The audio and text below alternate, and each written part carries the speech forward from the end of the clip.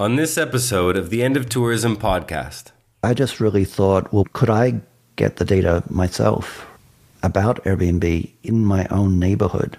And so I wrote some code, and this was just to get the data for my own neighborhood. It was at that point that I became a housing activist.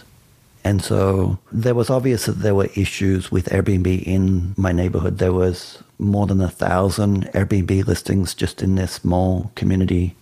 The majority were entire homes. And so I knew that there was an opportunity to tell a story about how Airbnb was really being used in that neighborhood. And I started to think about it a bit deeper. Well, if I can collect the data for one neighborhood, I can probably collect the data for the entire city.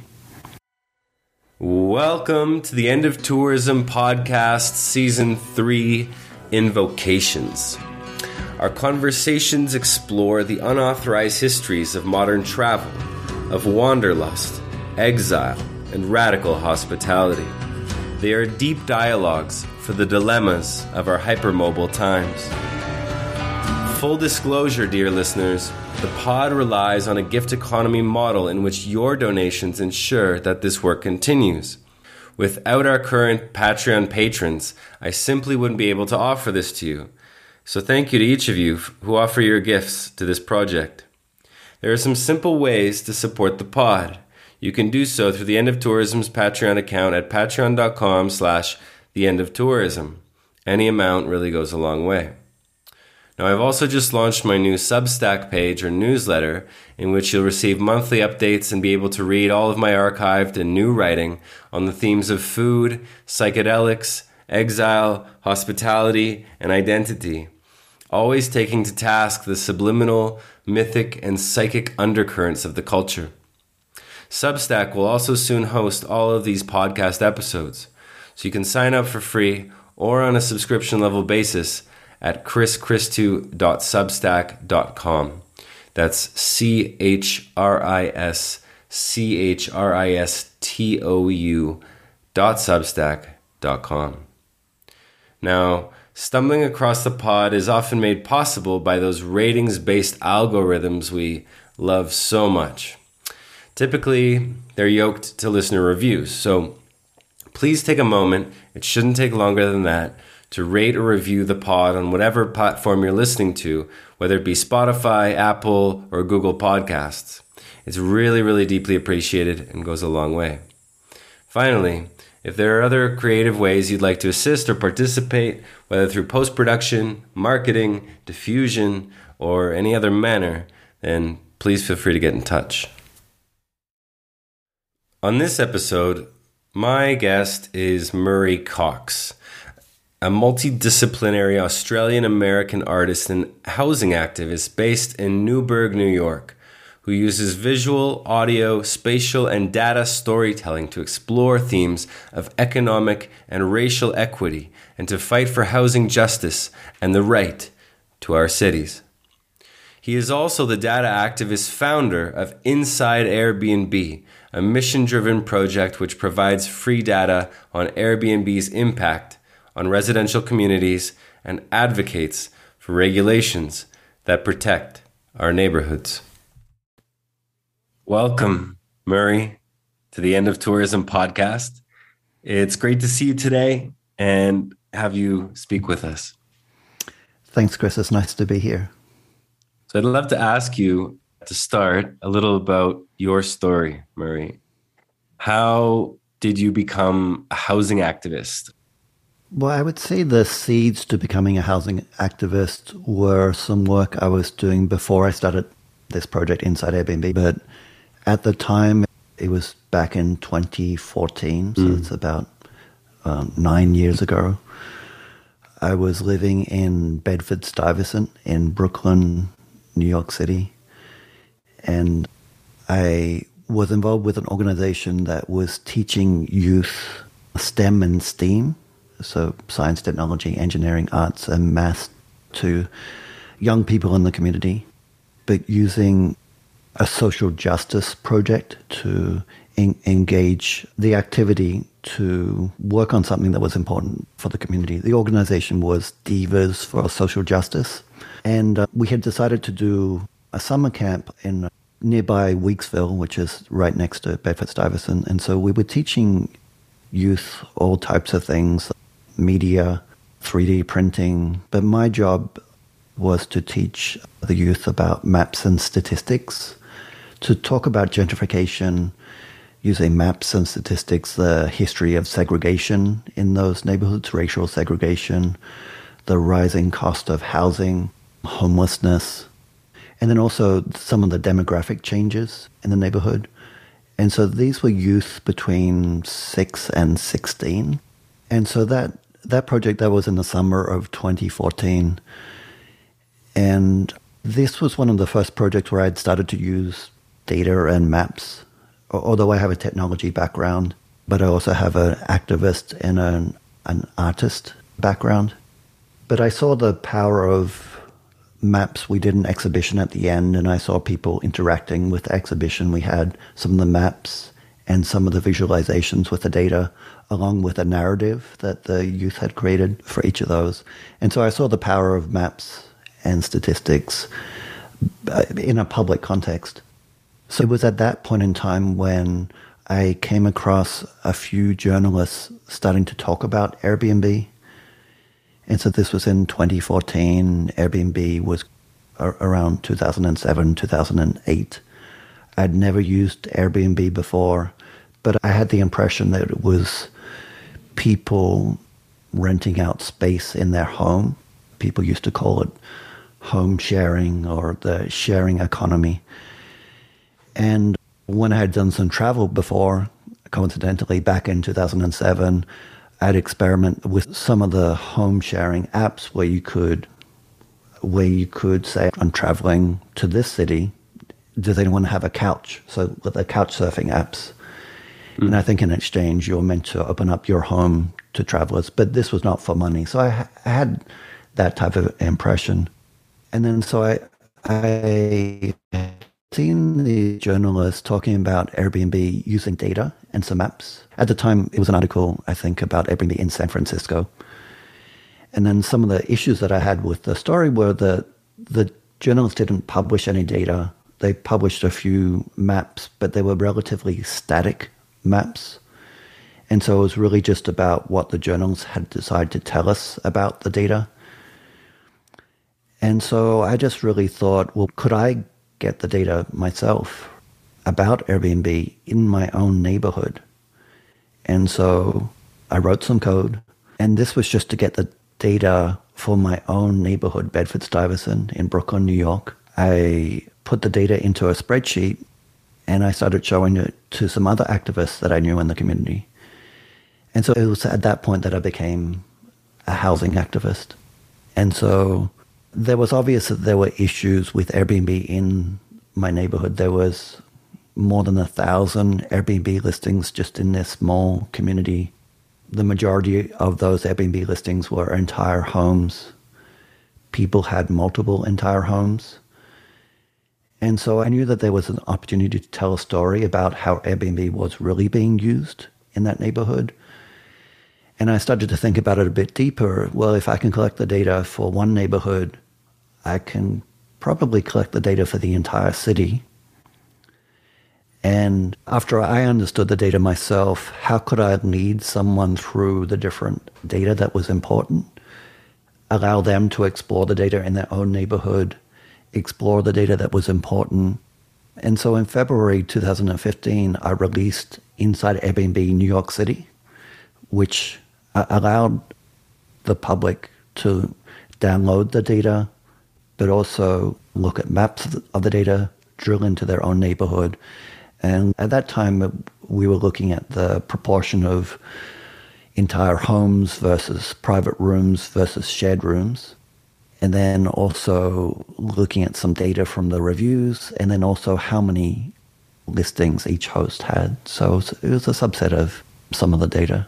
Wow, what a story. I wanted to ask, because so much of the politics in regards to the housing crisis and housing activism is fairly new to me, that I remember in my teens and 20s hearing about the housing crisis or crises in Canada, which of course, to a lot of people is simply ongoing, that it's not not something that just arose with Airbnb, and that in the past there was this kind of understanding, however superficial, that the housing crisis or the housing issues in North America had to do with affordable housing, ensuring that low-income parts of the population have access to housing, have affordable housing, and that it revolves around issues of homelessness. So I'm curious, from your perspective, at what point does things like short-term rentals, Airbnb, and the kind of work you're doing start to really become a major factor in the quote-unquote housing crisis? Well, you mentioned a few different things there. At the worst, Airbnb takes housing out of the residential market. And so if you think about the residential market, some of the potential impacts have mainly been around gentrification, how much is being built, the cost of housing. And so it's almost like it's a standalone market. But there are lots of negatives within that market. There's property speculation. There are people sitting on properties just for capital appreciation. There are landlords that evict tenants. Now, if you take that market, which already has its own challenges, and then you start to intersect it with the tourism market, and you allow people to either buy, rent, or convert residential housing into tourist accommodation, then that's another negative impact on housing. And I would say this, that the majority of Airbnb hosts are using accommodation which is not the cheapest form of housing, because usually tourists want to, unless you're a budget tourist or where you might be staying, the alternatives might be hostels or a very cheap motel. Most Airbnbs, I would argue, the tourists that are willing to spend a little bit more money, and so would be competitive to hotels. But at the same time, in places like New York City, the housing is very mixed up. There, even in multi-million-dollar neighborhoods, there's affordable housing. And so it really depends on the market. And there's also the indirect impact. So let's say, for example, for argument's sake, that there are some luxury residential housing that are being converted into Airbnbs. There is a flow-on effect. So someone that might otherwise be renting that out and living in a housing which is more expensive, and so a lower income resident might not be able to rent it out. There's a flow-on effect. That's that person that can no longer rent and live in the housing unit would have to go and find somewhere else to rent or go to another neighborhood. So there's both direct and indirect impacts from the conversion of residential properties via platforms like Airbnb. I don't think that Airbnb's ever the only cause of these housing issues, but it's sometimes a significant or a major cause of these issues. And then also, if you think about this from a housing policy point of view, it's something that we can control, whereas it might be harder to control the natural movement or the unnatural markets of prices going up and property speculation. That's a lot harder to regulate, but it's a lot easier, and it has been done multiple times in terms of enforcing zoning, land use, and building use. The way that we think about residential properties for residential use, it's a very well-known concept, and so it's definitely something that we could consider in our different communities as a very easy thing to control. If there is housing that's being taken off the market via tourism, that there's something that we could regulate. So just in summary, I think that the impacts of platforms like short-term rentals on affordable housing, oftentimes it's direct, but other times it's indirect. And economists have also proven that the cost of housing for everyone rises. So there's the displacement, and then there's also the rising cost of housing. And then also, I think it's a straw man argument to say Airbnb or short-term rentals are not the only impact on housing. Therefore, we shouldn't regulate them. I think we have to look at it from a nuanced point of view.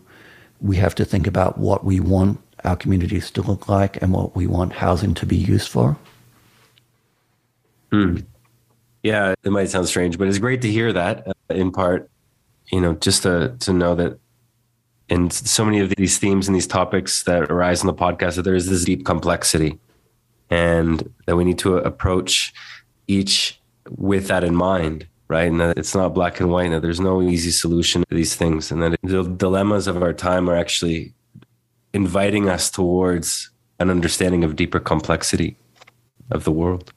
So, Murray, I'd like, if we could, to perhaps take a bit of a dive into some of the reports that Inside Airbnb has produced, so that some of our listeners could start to hear a little bit more of the work that you've put yourself to, along with your colleagues, if that's all right.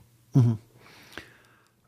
Well, I would say there's been 3 major reports that Inside Airbnb has done, in addition to releasing data and providing tools, and also helping communities understand or organize around concerns about short-term rentals.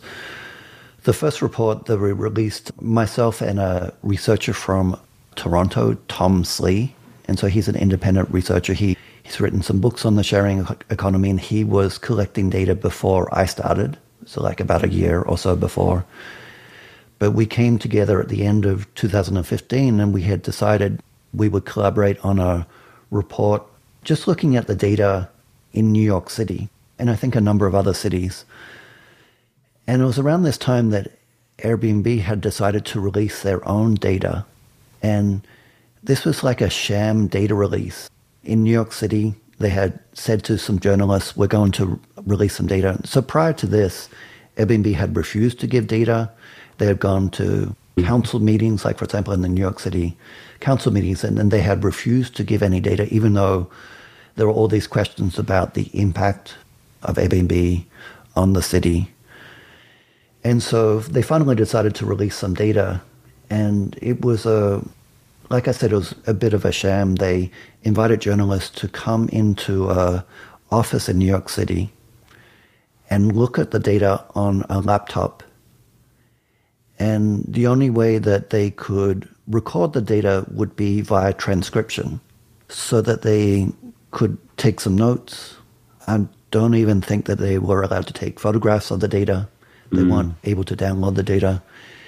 And a journalist from BuzzFeed had asked Airbnb if they could transcribe the data into their own spreadsheet. And so it wasn't a lot of data, but it was some summary data. And then at the same time, Airbnb had put out a report talking about how the number of commercial hosts in New York City had been decreasing. And so by commercial hosts, they defined it as hosts that had more than one entire home listing.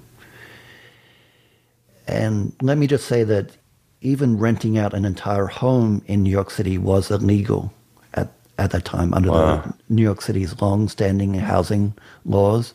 And I think about that at that time, there was 30,000 entire home apartment Airbnbs listed, so potentially illegal. But they had decided to focus on these commercial hosts that had more than one, and that they said that the number was decreasing. So when Tom Slee and I looked at the data, we had noticed just prior to the release of their report, they had expelled more than 1,000 of these commercial listings from their platform. And it was obvious that the snapshot that they had taken for their report was after this purging.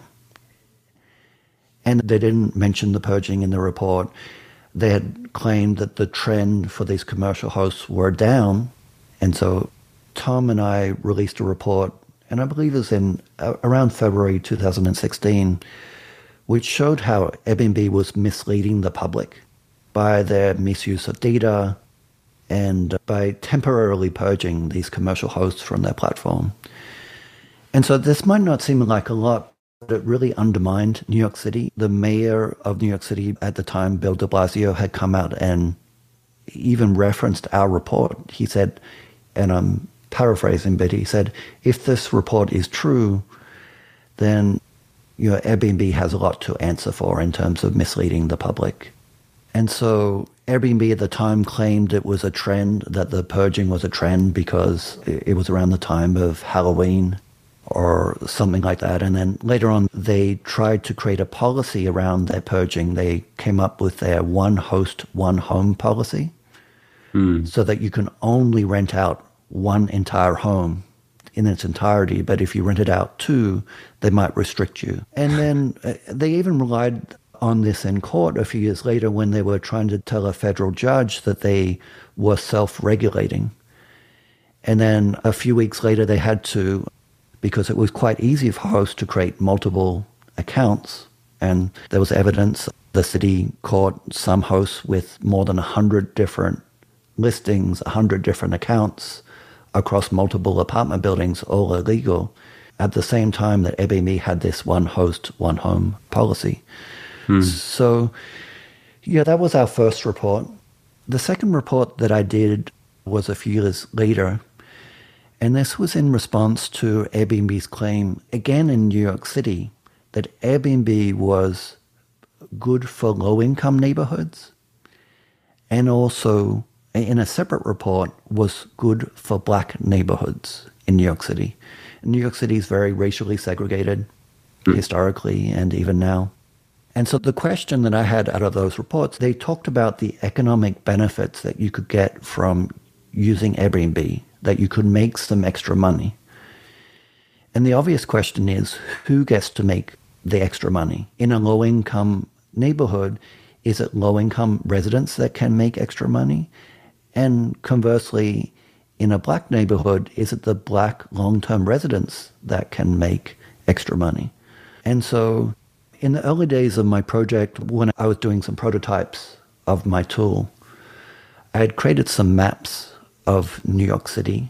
And instead of putting a dot on the map for each Airbnb listing I found, I put the Airbnb host's photograph, because that was, it was easy just to put that little photograph.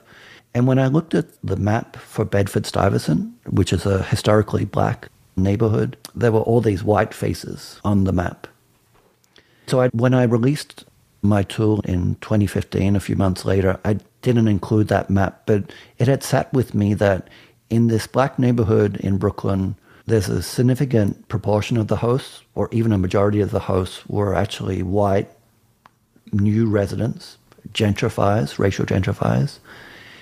And a few years later, as I was responding to these reports that Airbnb had come out with, I decided to revise this idea about who's actually using Airbnb in these neighborhoods. And so I spoke to some other researchers that had done some studies on racial discrimination on platforms like Airbnb. So they looked at the behavior of hosts and guests, and they found that black hosts couldn't charge as much as white hosts, and they found that black guests were more likely to have their booking not accepted. So there was racial discrimination on both sides. Wow. And these researchers for some of their studies had used facial recognition on the photographs that the hosts or the guests had used to racially code either the hosts or the guests. And I think it was actually the hosts.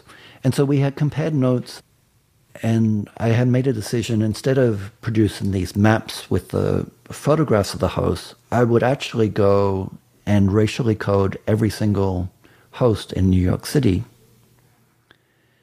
At the time, the software really only was able to racially code white, Asian, or black.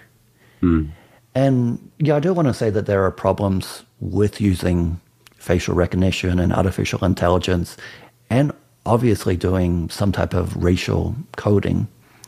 And so I did take a lot of care.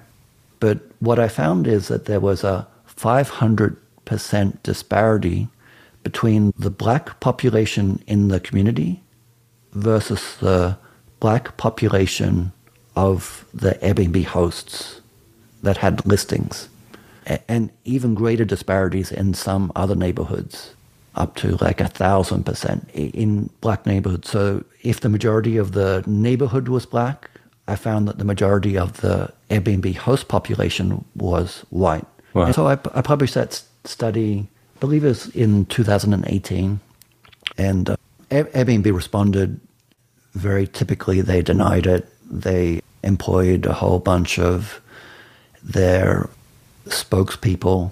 Almost all of them are paid spokespeople, including black spokespeople, to really kind of question the report.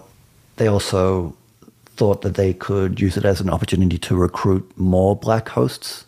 So instead of looking at the issue of what is the impact on communities, how much housing is it taking away, and also there's this problem of these racial disparities, or if you look at it even from a non-racial point of view, if those were black neighborhoods that have historically been black, but the majority of the hosts are white, they're obviously from outside of the neighborhood. They're either gentrifiers or some type of property speculators that are trying to take advantage of that neighborhood. So that was another study which I called The Faces of Airbnb in New York City. You said that report came out in 2018. We're now 5 years later. What do you think, if anything, has changed since then? Well, I think that those communities have altered. They're further gentrified and further racially gentrified. So the disparity might not be as large because the underlying communities have changed. But I think the behavior of hosts, people trying to take advantage of this tool, would remain the same. That it's a economic tool that people can use to convert residential housing into the tourism market. And so that can sometimes intersect with gentrification. In the case of cities in the United States that are very racially segregated, for example, places like Chicago and Washington, D.C. and L.A., they could intersect with the racial gentrification as well, especially when you consider that in the U.S., racial demographics and also economic demographics coincide, so that in lower income neighborhoods, they're more likely to be black neighborhoods that are being gentrified. And so even just taking race aside, like I said, that these are economic tools, I think that the behavior of hosts are the same, and they may be different in different cities or in different countries, depending on the makeup of the people that have access to property, the needs of the residents for housing, and also the tourism market. Right. So the function and consequence of short-term rentals, or Airbnb as an example, does not change depending on what skin color you have. Yeah, I think it's more about the economic tool that exists, overlaying it on the community. And whether there's a racial aspect or not, it's just an observation that you can make that's of further concern in terms of new residents coming into a neighborhood, property speculators coming into a neighborhood, whereas the residents that live in the neighborhood are the ones that are affected by the impacts, by the loss of housing, the rising cost of housing, and other changes as well, like the change in the businesses in the neighborhood and other aspects. The one report I did get to at length is from 2020, and if I may, is entitled Platform Failures: How Short-Term Rental Platforms like Airbnb Fail to Cooperate with Cities and the Need for Strong Regulations to Protect Housing. So in that report, you list some key findings based on the major cities studied in the report, and this seems to be more or less a European, if not global perspective. So I'd like, if I can, just to ring off a few of these statistics, because they're quite, I want to say compelling, but I think the right word is something more like devastating. So in this report, Platform Failures, we read that in Amsterdam, for example, 1 in 9 units were rented on Airbnb in some neighborhoods, 1 in 9. So that's 12, 13%. In Barcelona, rents increased by 7% and property prices 19% from the presence of Airbnb, even after government regulations for gentrification. In New York City, some 15,000 apartments were removed from the housing market. In Paris, 15 to 25,000 apartments were removed from housing market. And in Prague, some 15,000 apartments were lost to short-term rentals. And that's just to begin. And so I'm wondering, in this context, these cities that were mentioned, Amsterdam, Barcelona, New York City, Paris, and Prague, are all in the top 10 or 12 most visited, which is to say most touristed cities in the world. And I'm curious, from your perspective, the consequence that tourism alone has on housing, maybe not just in the context of Airbnb, but in your own travels and what you've seen. I know that you have compañeros and colleagues in Barcelona and places like this. I'm sure you've met a lot of housing activists in these places. What have you seen in this regard? What do you consider to be the seen and unseen consequences? Well, I mainly focus on the impact on residential housing. And let's just look at tourism itself. Hotels impact communities as well. And so, but usually hotels take longer to build. There are usually or sometimes a process that needs to go ahead. For example, they might be only able to build in certain parts of the city. They might have to get permission to build. There might need to be environmental impacts. And they're much more heavily regulated. But they still do impact housing. And for example, in Barcelona, they're not only fighting short-term rentals, they're fighting the hotels in the neighborhood because they think that there's too many. And so I think that there's the conversion of the spaces that could be housing long-term residents or the workers of the city. There's the tourism, the tourists that could inundate a formerly quiet and peaceful or authentic neighborhood. The businesses that might respond to the different needs of tourism versus the needs of locals. In some cases, in cities and also in the suburbs, schools are impacted as the population changes from longer-term residents with families from tourists who obviously are not going to visit schools. In the US, for example, sometimes the funding for schools are based on how many students there are. And so if there's a reduction in population of students, then the schools receive less funding. There are other concerns as well. Like, for example, in places with a lot of apartment buildings that are being rented out to short-term rentals, you'll have strangers entering into the building with access to key cards or keys. I'm sure you visited many cities where there are lock boxes attached to the door or around the doors for tourists to come and go as they please without really any security for the other residents that live there. I was recently in Athens in Greece, where a resident had talked about the concerns that they had raised with the police, that their safety had been violated by some of these tourists that had been visiting.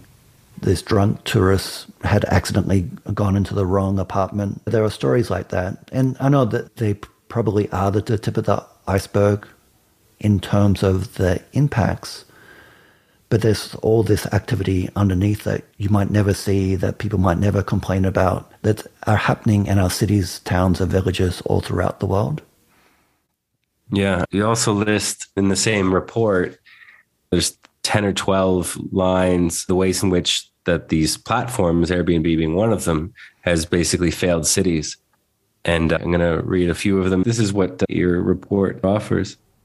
That these platforms are hiding identities of hosts and locations of illegal listings, systematically failing to verify host identities and locations.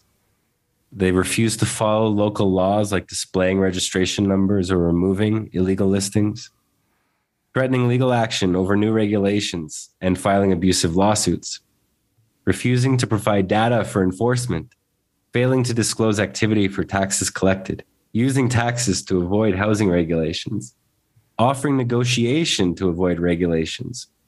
And in brackets, it's written, spoiler, most negotiations fail.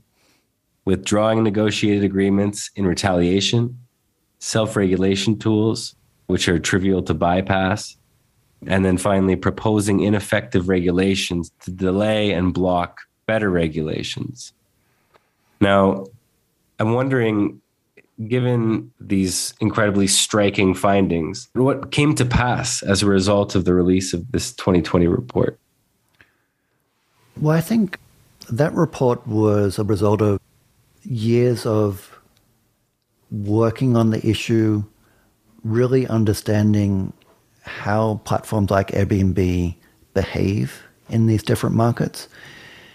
And the genesis of the report were some conversations I had with some folks in Europe who were trying to get regulations not just in one cities, but across multiple cities in the EU. EU has a common laws and European Commission. And so there was this myth that these platforms are cooperating with cities. And in many cases, these platforms are, but they may be cooperating with like the tourism department, or they might be doing a deal over the Olympics or something like that. But based on my experience working with cities, interviewing the administrators of regulations in the different cities, it was pretty obvious that the platforms were systematically applying all those methods that you kindly read out. But Airbnb just constantly was saying we cooperate with cities without really providing any evidence. And so the report was a culmination of all the different research and observations from individual cities compiled all into one. So it really became obvious this was the playbook that platforms like Airbnb were using. And so I hope it's being used by cities that are considering regulations, that are negotiating with some of these platforms, or by community members in cities to understand what they can ask for in terms of regulations. So it's hard to know what direct impact that report has, but I've met people that have read the report and are now organizing in their cities and are using some of the advice. For example, the report also recommends how to regulate short-term rentals using a registration system, platform accountability, and data sharing. And I've had multiple conversations and worked with communities that are trying to do just that, regulating short-term rentals in their cities or towns. Amazing. That's really, really great to hear. I did want to ask you, Murray, about the housing crisis in general. You know, Airbnb is this kind of monolithic corporation that is pretty easy to point the finger at.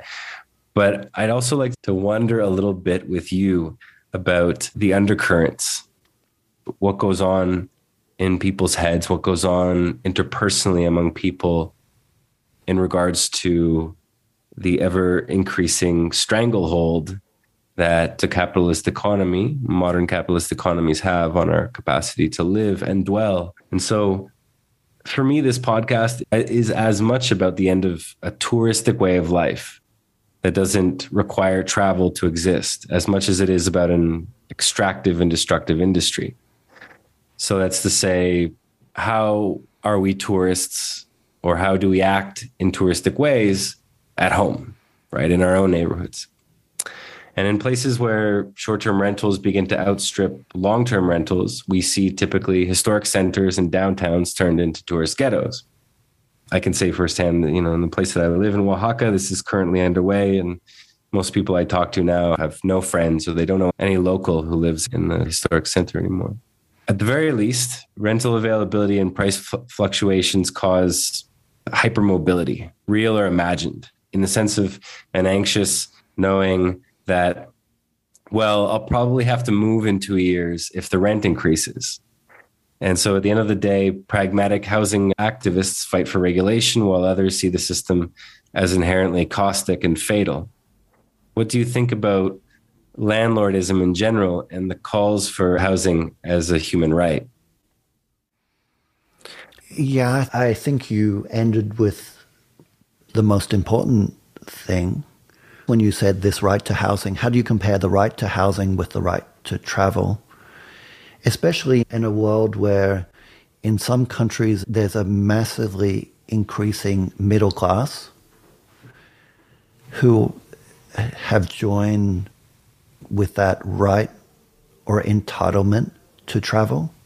And how do you compare that to the right to housing, which we see in many countries there's an impending catastrophe that's going to involve a whole reshuffling of communities, of people not being able to afford to live and being forced to move. And I think about this myself as someone that has had the privilege of traveling extensively in the past. And now I travel a little bit differently. But I think we do need to rethink travel and why we travel and where we're traveling to and in what manner and means, what we're trying to get out of travel. Are we just trying to get a commoditized experience that's a fantasy? Or are we really trying to visit real communities? And also, what level of tourism can our community support? And in many cases, and for some communities, that might mean a reduction, a significant reduction in tourism. I do think it's important not to assume that because that housing is going to be more tenuous, that we need to be more mobile in our lives and our travel. For example, there's a lot of talk now about digital nomads, which kind of implies anyone can work anywhere. But I believe that this is like a marketing device, if you want to be cynical about it, but at least only applies to a very small proportion of people that have those types of jobs, that type of flexibility, even those types of documentation to be able to do that, to be able to live anywhere, or if you're going to live for a whole year out of an Airbnb. So I think it's dangerous to think that our lives will be moving in that direction for most people. I do think we need to revisit types of housing. I really think a utopian and idealistic model for housing is one where housing is not a commodity, it's not property, it's not exchanged on a market. And so therefore, solutions like public housing, social housing, collective housing, cooperative housing should be what we are thinking about and not thinking about markets. Because for markets to optimize themselves, people have to make money and make more money. And that's not how you take care of the social needs for housing of our communities. For example, a few weeks ago, there were public hearings in New York City about some new regulations. Well, I was going to say dramatically reduce the ability to rent out an entire apartment. But I would say that to make it enforceable so that you aren't able to rent out an entire apartment in New York City. And there was a whole day of public hearings where hosts came on one after another and said how they have lost money by renting to tenants, that tenants don't treat their properties well, that they had to spend tens of thousands of dollars to evict tenants. Wow. And I think it's really important to think about, if we have this landlord class, if we have to have a landlord class that are providing housing, we want that landlord class to be renting to, not to tourists. But maybe we also need to support them in a way so that they're not responding by exiting from the housing market. So, for example, how do we support small landlords? How do we create a good balance between the tenant and the landlord relationship? I'm all for tenant rights, but I also think landlords just need to be better landlords and also understand that once you become a landlord of a residential property, you need to just be good at doing that job, not just making the most amount of money. So I think we do need to rethink housing. I also think short-term rentals are a really interesting dynamic from a circular point of view. If you think about that we live in our communities, and if we're traveling to other communities that might be impacting those communities, other people might be coming to our communities and impacting them. In many cases, I think that should make you really think, well, how should I be traveling because it could come around and impact my community as well? I mean, the reality is that we usually live in different types of communities from where we visit. And so people just don't think about it. They don't think about what impact they're having on other communities. Or we've been trained to think about only the small impacts that, for example, the tourism industry wants us to think about. It might be about how many towels do you use, right? So that you think if you go to a hotel and you don't wash the towels every day, that's sustainable tourism. But, we need to think about everything. We need to think about all the needs of our communities. And I really think that we should be getting really good at having these conversations about researching it, about looking at all aspects of the needs of our community and the impacts on our community, and not really just segmented everything into tourism and housing and economic development. And then how do we plan for our communities and what do we want our communities to be?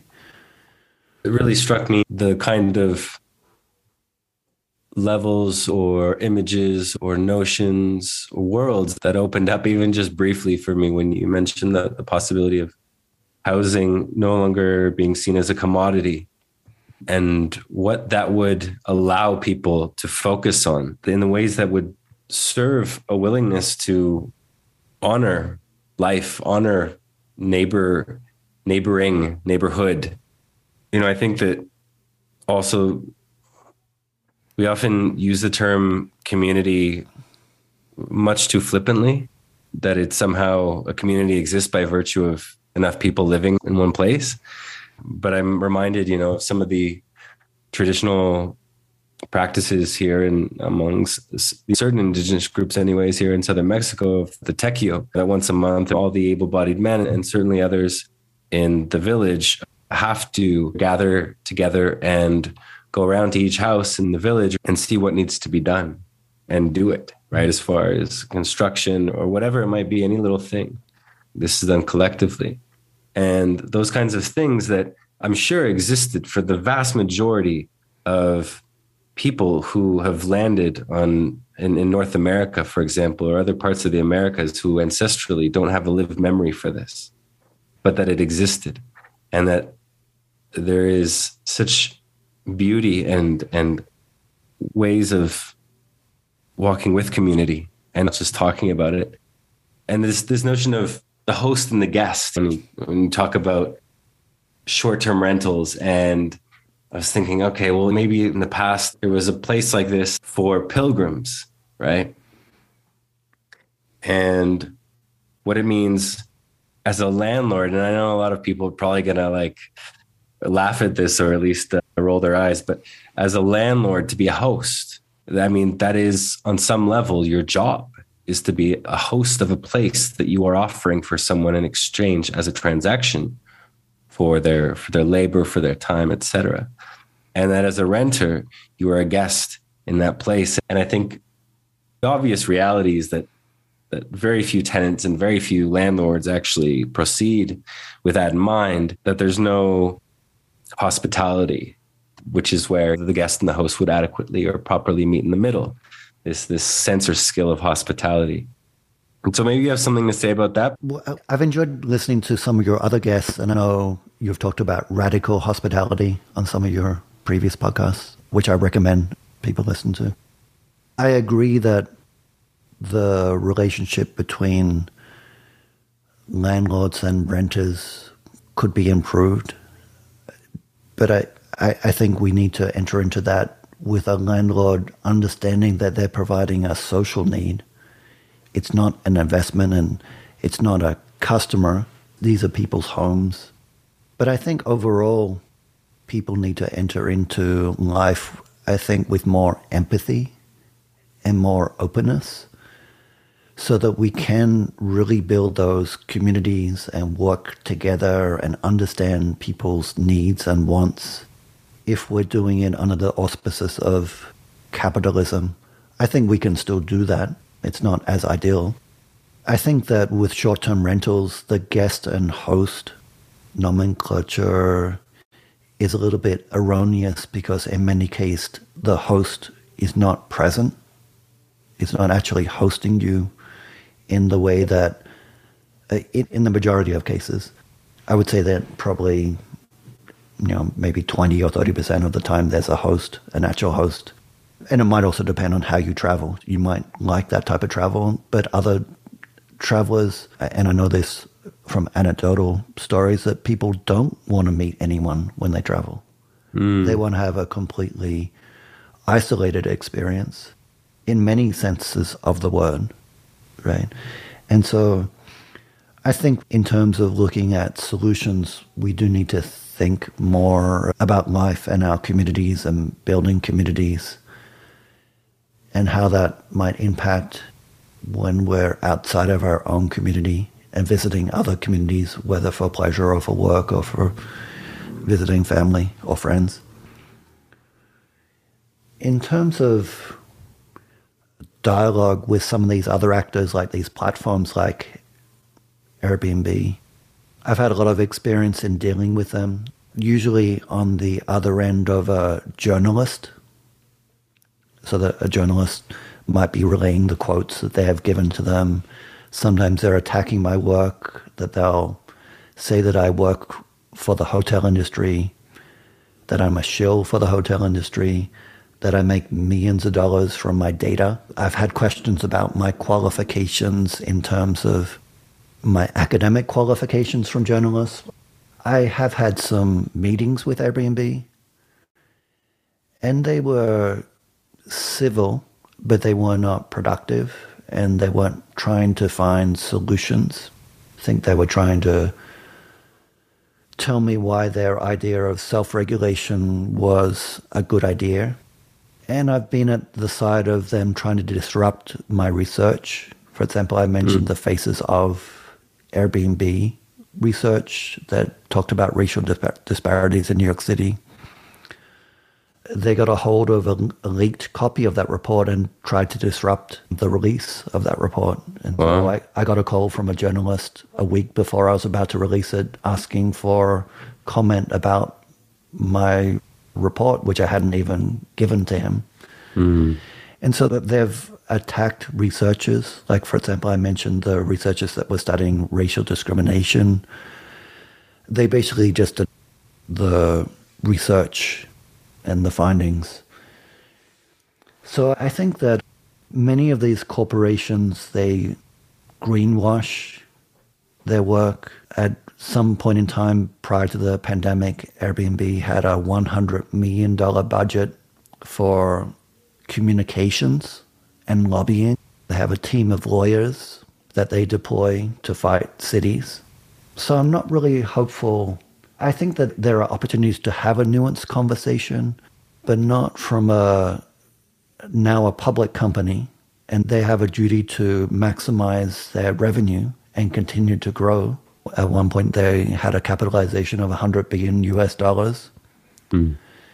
And so I don't see how they could agree to curtail their activity or agree to any type of restrictions unless they're required to do so by law.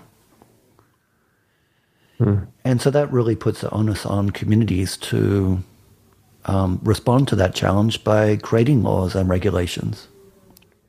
I wanted to ask you in that regard, from a lay perspective, it seems that one of the consequences of gentrification and this constant displacement of people through rent increases and evictions is the inability to organize communally and to organize against such things. People can't organize as a community if there's no community, which is to say, if there's no sense or skill of home, of neighboring, of time in a place and with other people, that there's no resistance.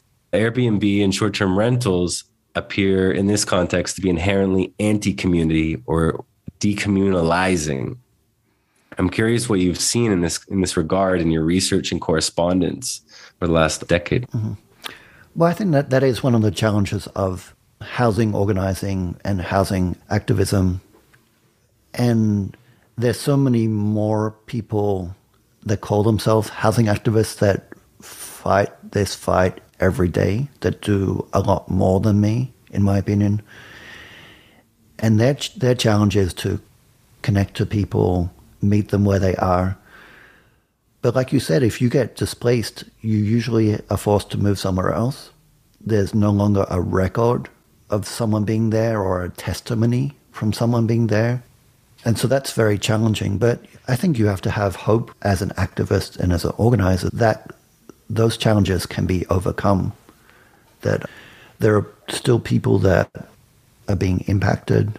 There are still people that care and can do something about it. And that in most cases, we can either build solutions ourselves, we can call on our democracies or our legal systems to create systems to help. Yeah, so I am hopeful. I have seen, for example, at one point in time, Airbnb was doing a lot of community organizing. They were holding meetings. They employed organizers in different communities. Wow. And this was both in New York City, in the US. I have a lot of contact with residents in Venice, Italy, and I know that Airbnb was looking for a community organizer to organize their hosts. In some aspects, they have spoken about potentially having town hall meetings so that there could be conversations with the community, like hosting those town hall meetings. Although I've never really seen those types of meetings in practice unless they are organized by the community members or sometimes the cities themselves. So one example that I thought was really well run, the city of Paris selected community members. I'm not sure if you had to apply or they're randomly selected. And so they had a cohort of people from the community, and they took them through a whole series of information sessions with them, talking to experts on housing, on tourism. I participated in and spoke about the data. And they wanted this panel of community members to understand all of the arguments for and against short-term rentals and provide some type of advice on what policies the city should be following. And I think that's a really good model, especially given that sometimes the regulatory process in different cities seems to me very dependent on either power and disproportionate power, or sometimes it seems quite random to me. This type of understanding the needs of the community and figuring out how to respond to it could be a lot more systematic, based on community meetings and studying the issue and coming up with a list of possible options and discussing the options. Frequently, it's up to one side or the other to throw something against the wall, and it might just get voted on by our representative legislators if we live in a democracy. And I find that very inefficient, given that there are lots of models of research and study and planning, either coming up with programs, policies, projects, pilots, or regulations. And so, yeah, I think we could improve in all of our communities how we make decisions for our communities. In many cases, these are local impacts and local issues, but some of our laws or some of our processes are outside of our communities. They're regional, they're with the state, national. I mentioned even in Europe, they're sometimes, for example, with the EU. And we frequently don't have access to those spaces where even the conversations are taking place. Sometimes there would be pseudo-public comments, but our communities don't really have power. So I think that there's an opportunity for both communities to be doing more organizing in those larger spaces, but also for those larger spaces to be getting input from those communities and doing more work. And I do think that there is a thing to be said about having national laws or regulations that affect a larger group of people, especially when it comes to human rights like housing. But I think given that our communities seem to often have different needs or different challenges, sometimes we need to empower our local communities to come up with their own solutions. And I think if we look at that against the backdrop of these global multinational companies like Airbnb who would prefer either no laws or only a few laws that they have to either navigate or compete with, that there's a disparity between what the needs of the community are versus the needs of these multinational corporations or capitalism itself. Seems like this constant arrow towards regenerating the local as a source of power, as a source of community. But I wanted to ask you in regards to your response to this question. So you've developed this side project, if I can call it that, called Resist Airbnb. And I'm wondering if you could tell us a little bit more about that. Yeah, so for a long time, as I've worked on this project called Inside Airbnb, which you rightly call a project, I've had lots of contact with different communities that are organizing. And in many cases, they're organizing by themselves. And so I frequently became a hub or a node in a network where I could connect people together, either connecting people with data or connecting communities to other communities that are organizing. In the case of cities that are being challenged by these issues, connecting them to other cities, other regulators that have experience. And so I become a resource of connecting people. As we think of the impacts of short-term rentals and Airbnb, Airbnb is a multinational company. And they've got money that they can spread around the world. They can create a policy of responding to the press and of organizing internally because that's the nature of their organization. But to do that or to compete with that from a community point of view, from an activist point of view, it's a lot more challenging. And so I've been looking for ways to help in more ways than just providing data or for tools by connecting people. And so I've been experimenting with different ways of creating networks, of forums where we can meet. That's something, and this has already been happening in other parts of the world. For example, in Southeast Europe, there's a network of communities in cities and researchers fighting tourism. It's the SET network.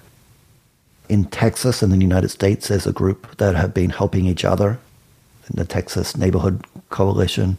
So they've been helping each other in Fort Worth and Dallas and Arlington as they each fight for their communities.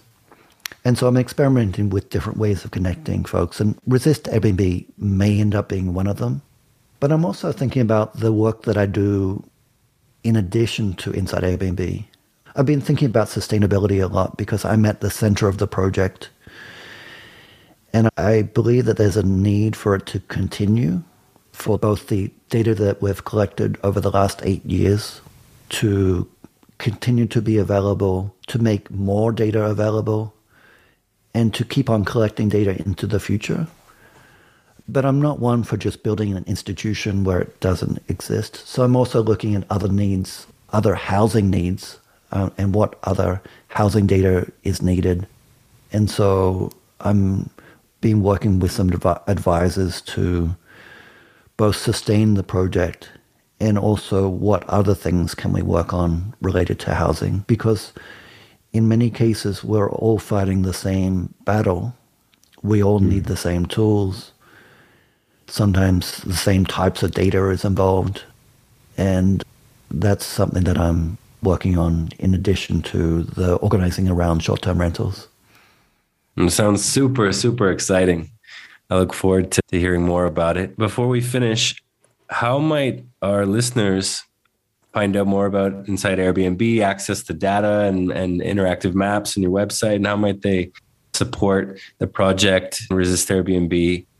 You know, I'm reminded finally of a friend of mine, a dear friend of mine here in Oaxaca, who is a big fan of the podcast. She's a local Spanish-speaking Oaxacan, very at odds with what's happened to her city over the last 20 or 30 years. In passing, she mentioned to me, she said, "Oh, I have a small piece of land on the coast." She said, bought it during the pandemic, which makes her one of many, alongside many people from Mexico City and Americans all looking to escape and find either their final home or investment. And I asked her, "Well, what are you going to do with it?" And she kind of laughed and she said, "Oh, I don't know, Airbnb or something," right? But I guess the question is for people like her who are deeply troubled by what they see in their place and see little recourse to joining the party as opposed to the fight. Well, I think that I heard two questions. There's one about how do we kind of navigate this world that we live in where sometimes we can't live idealistically or we have to live pragmatically and we have to figure it out. And sometimes that's a hustle. Sometimes we might not even want to think about whether we're doing the right thing or whether it might not even be easy to do anything else. So I do think we need to forgive people for sometimes just taking the easiest way out or the way that's going to support them and their families and provide some type of safety.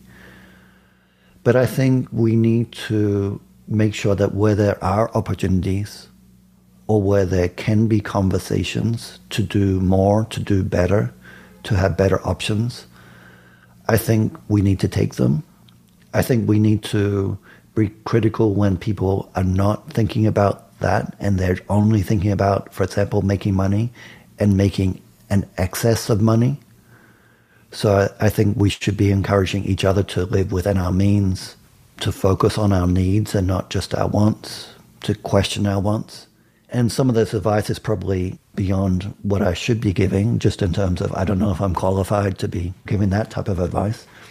But that's how I think about it myself. For example, there are different models of housing. In most communities, you can always find someone to rent a property that's not a tourist.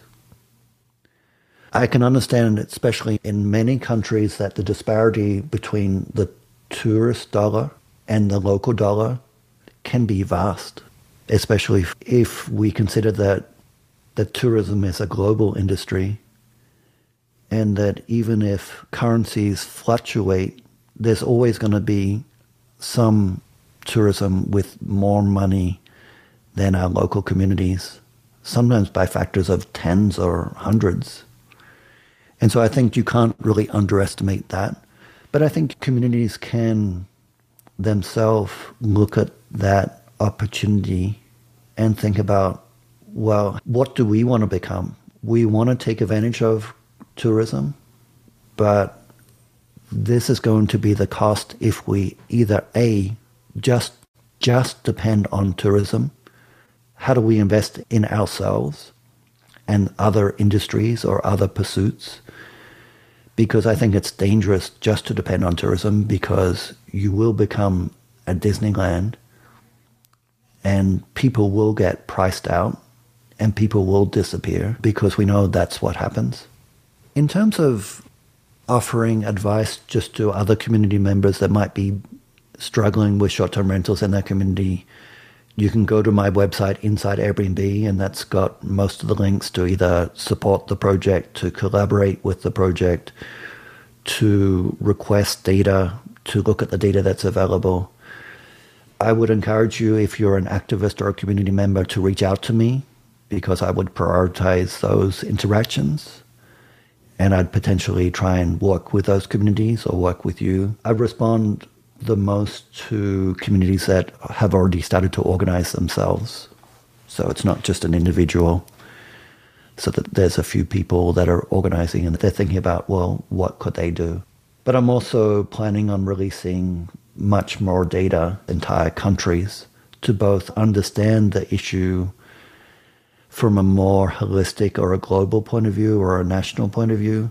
But for example, in the case of Mexico, that you'd be able to go to my website soon, probably not in the next few weeks, but maybe later this year, and get the data for your city in Mexico. And if I have communities approaching me, then I would prioritize those communities or those areas or those countries. And I can speak Spanish, so if those community members can't speak English, they can still reach out to me. Well, there's a lot of people here I can put you in touch with. I'd absolutely love to. Well, thank you so much, Murray, for joining us today. On behalf of our listeners, it's been a great honor. And thank you for your generosity today in helping us to speak about this issue. I'll make sure that our guests have all the details regarding Inside Airbnb and Resist Airbnb and your own work on the End of Tourism website when the episode launches. Do you have any final words for our listeners today?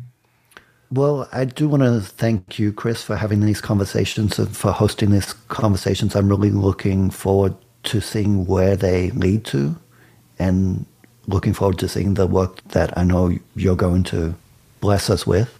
I do challenge people just to think a little bit more about tourism and think about their needs. I do think you should boycott Airbnb if you're going to a community where you think it could be impacting their community, or at least think twice or have some conversations while you're there that would inform you or lead you to either know more or do something differently. Beautiful. Maybe so. May we heed your call. Thank you, Murray. Great. Thank you for joining us. Thanks for listening, everyone.